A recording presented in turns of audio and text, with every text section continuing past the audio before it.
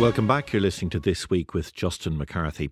The Children's Rights Alliance has said that it is deeply concerned about the level of food poverty in every community in Ireland.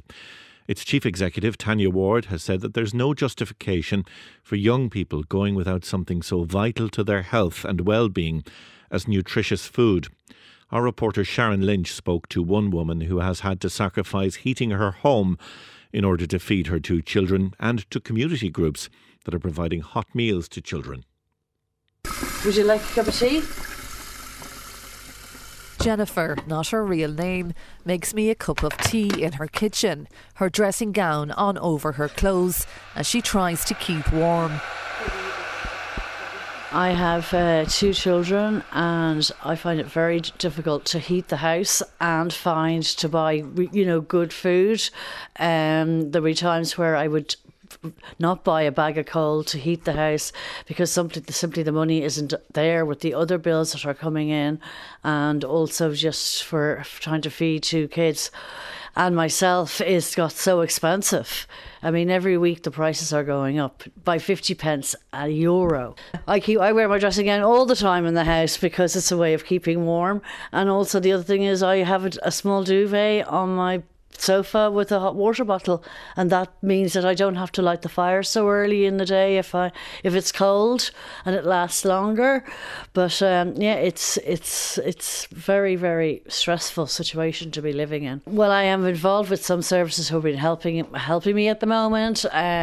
Just had a bit of a blip in my life. I think everybody gets that stage, and I've been linking in with them, and they've been extremely helpful in helping me budget and stuff like that. Then I received a voucher for €100, and that was like my Christmas had come at once. It was €100 voucher, but that is going to mean that my food expenses are going to be considerably reduced, and I'm going to have now more money to spend on fuel and spread my cash. I'm going to be more cash fluid now, so it's going to my Christmas is made with that donation to me. The Hot School Meals programmes running in schools and community settings are also a lifeline for thousands of families impacted by food poverty.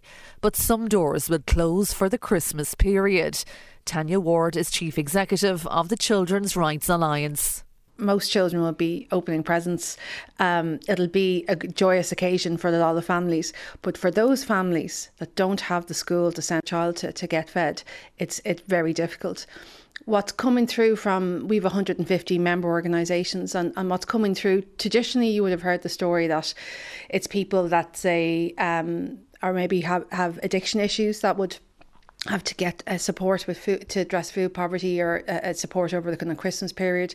It might be people who've newly arrived in the country, but increasingly what we're hearing is it's actually working families who've been hit with an electricity bill that they can't cope with, or they're making these awful decisions about, do they put food on the table or do they pay the heating bill. That's the really common thing coming through from a lot of families. We launched a food poverty scheme last Christmas. We were out the door with applications. We launched it again this year. We were surprised, to be honest. We had 46 applications looking for help to support over 3,000 families. And most of those applications are coming from our member organisations. We were really struck. It's domestic violence refuges. It's services working with young people in care. It's homeless organisations. It's mainstream organisations that are working with families in everyday life. Schools coming to us as well. And we simply don't have enough resources to meet the need, to be honest. We had 127,000 applications for 350,000. And it has been really difficult for us to work out how even to allocate those funds, because all those families and all those children are so deserving. Tanya Ward says a system needs to be put in place that ensures children do not go hungry. I think for us what the answer is to this is the government needs to step in that holiday period. They need to follow up what they've done in the primary schools and the secondary schools with hot school meals to make sure that there are children and young people that aren't missing out on Christmas periods, Easter period and the summer months. And what's really striking to us is that there are so many organisations willing to step forward and find ways to help children and families and young people at a very difficult time of the year. Daughters of Charity Child and Family Service has 6 early years centres across across Dublin. Geraldine O'Hara is the head of operations there. We provide breakfast, they all have a hot meal and snacks throughout the day. So that's available whenever they attend, so 5 days a week. So I suppose we would have concerns when we're closed over the Christmas period that these children won't have those regular meals and could go hungry. The funding that we're going to get this year from the Children's Rights Alliance will really go a long way to help that. So we're going to give families hampers and food vouchers so we can address that need. So that should keep them going, hopefully, over the Christmas period.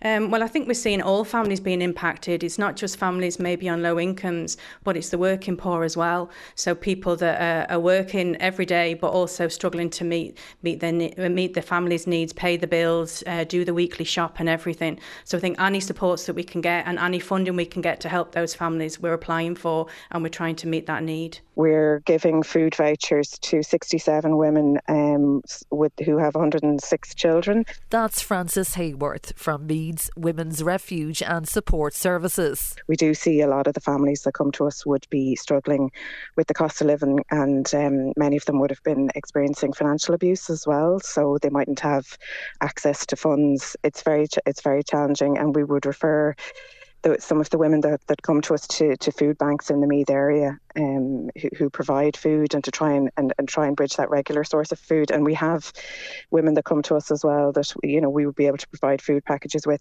while they're in refuge, but then after refuge as well we do supply vouchers and food to people.